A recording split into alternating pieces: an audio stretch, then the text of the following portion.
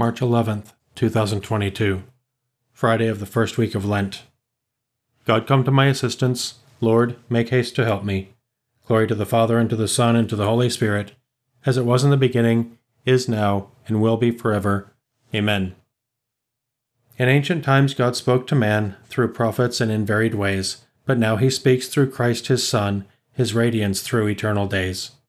To God the Father of the world, his Son through whom he made all things, and Holy Spirit, bond of love, all glad creation glory sings. Rise up, Lord, and come to my aid. O Lord, plead my cause against my foes. Fight those who fight me. Take up your buckler and shield. Arise to help me. O Lord, say to my soul, I am your salvation. But my soul shall be joyful in the Lord and rejoice in his salvation. My whole being will say, Lord, who is like you, who rescue the weak from the strong and the poor from the oppressor? Lying witnesses arise and accuse me unjustly. They repay me evil for good. My soul is forlorn. Glory to the Father, and to the Son, and to the Holy Spirit, as it was in the beginning, is now, and will be forever. Amen. Rise up, Lord, and come to my aid. All-powerful Lord, stand by me and defend me. When they were sick, I went into mourning, afflicted with fasting. My prayer was ever on my lips, as for a brother, a friend. I went as though mourning a mother, bowed down with grief. Now that I am in trouble, they gather and mock me. They take me by surprise and strike me, and tear me to pieces. They provoke me with mockery on mockery, and gnash their teeth. Glory to the Father, and to the Son, and to the Holy Spirit, as it was in the beginning, is now, and will be forever. Amen. All-powerful Lord, stand by me and defend me. My tongue will speak of your goodness all the day long. O Lord, how long will you look on? Come to my rescue. Save my life from these raging beasts, my soul from these lions. I will thank you in the great assembly. Amid the throng I will praise you. Do not let my lying foes rejoice over me. Do not let those who hate me unjustly wink eyes at each other. O Lord, you have seen, do not be silent. Do not stand afar off. Awake, stir to my defense, to my cause, O God. Let there be joy for those who love my cause. Let them say without end, Great is the Lord who delights in the peace of his servant. Then my tongue shall speak of your justice, all day long of your praise. Glory to the Father, and to the Son, and to the Holy Spirit, as it was in the beginning, is now, and will be forever. Amen. Lord, you rescue the poor from their oppressors, and you rose to the aid of your beloved Son against those who unjustly sought his life. Look on your church as we journey to you, that the poor and weak may recognize the help you provide and proclaim your saving acts. My tongue will speak of your goodness all the day long. Turn back to the Lord your God. He is kind and merciful. A reading from the book of Exodus. Moses called all the elders of Israel and said to them, Go and procure lambs for your families and slaughter them as Passover victims. Then take a bunch of hyssop, and dipping it in the blood that is in the basin, sprinkle the lintel and the 2 doorposts with this blood. But none of you shall go outdoors until morning, for the Lord will go by, striking down the Egyptians.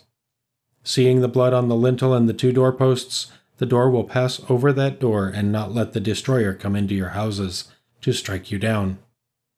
You shall observe this as a perpetual ordinance for yourselves and your descendants.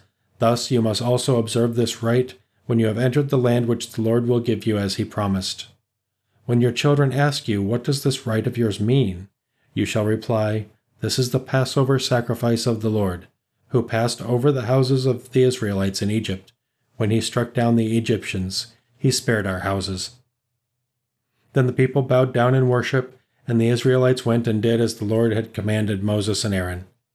At midnight the Lord slew every firstborn in the land of Egypt, from the firstborn of Pharaoh on the throne to the firstborn of the prisoner in the dungeon, as well as all the firstborn of the animals. Pharaoh arose in the night, he and all his servants and all the Egyptians, and there was a loud wailing throughout Egypt, for there was not a house without its dead. During the night, Pharaoh summoned Moses and Aaron and said, Leave my people at once, you and the Israelites with you. Go and worship the Lord as you said. Take your flocks too and your herds, as you demanded, and be gone, and you will be doing me a favor." The Egyptians likewise urged the people on to hasten their departure from the land. They thought that otherwise they would all die. The people therefore took their dough before it was leavened, in their kneading bowls wrapped it in their cloaks on their shoulders. The Israelites did as Moses had commanded. They asked the Egyptians for articles of silver and gold and for clothing. The Lord indeed had made the Egyptians so well disposed toward the people that they let them have whatever they asked for. Thus did they despoil the Egyptians. The word of the Lord. The children of Israel shall put the blood of the lamb on the doorposts and lintels of their houses. This blood will be a sign to you. You have been redeemed by the precious blood of Christ, the Lamb without blemish. This blood will be a sign to you. From the Mirror of Love by St. Aelred, Abbot. The perfection of brotherly love lies in the love of one's enemies. We can find no greater inspiration for this than the grateful remembrance of the wonderful patience of Christ. He who is more fair than all the sons of men offered his fair face to be spat upon by sinful men. He allowed those eyes that rule the universe to be blindfolded by wicked men. He bared his back to the scourges. He submitted that head which strikes terror in principalities and powers to the sharpness of the thorns. He gave himself up to be mocked and reviled, and at the end endured the cross, the nails, the lance, the gall, the vinegar, remaining always gentle, meek, and full of peace. In short, he was led like a sheep to the slaughter, and like a lamb before the shearers, he kept silent and did not open his mouth.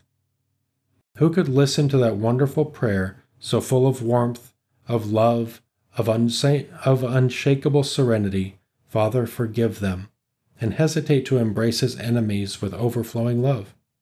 "Father," he says, "forgive them." Is any gentleness, any love lacking in this prayer? Yet he put it into something more. It was not enough to pray for them. He wanted also to make excuses for them. "Father, forgive them, for they do not know what they are doing." They are great sinners, yes, but they have little judgment. Therefore, Father, forgive them. They are nailing me to the cross, but they do not know who it is that they are nailing to the cross. If they had known, they would never have crucified the Lord of glory. Therefore, Father, forgive them. They think that it is a lawbreaker, an impostor claiming to be God, a seducer of the people. I have hidden my face from them, and they do not recognize my glory. Therefore, Father, forgive them, for they do not know what they are doing.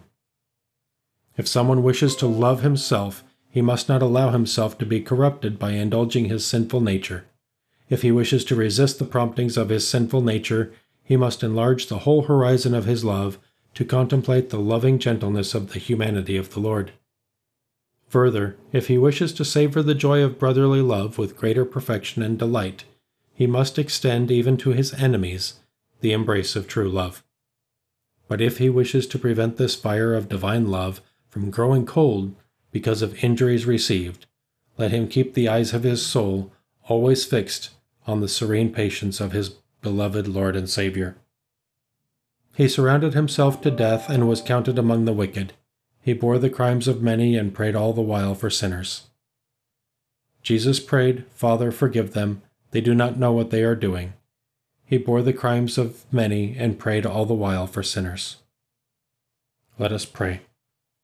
Lord, may our observance of Lent help to renew and prepare us to celebrate the death and resurrection of Christ, who lives and reigns with you and the Holy Spirit, one God, forever and ever. Amen. Let us praise the Lord and give him thanks.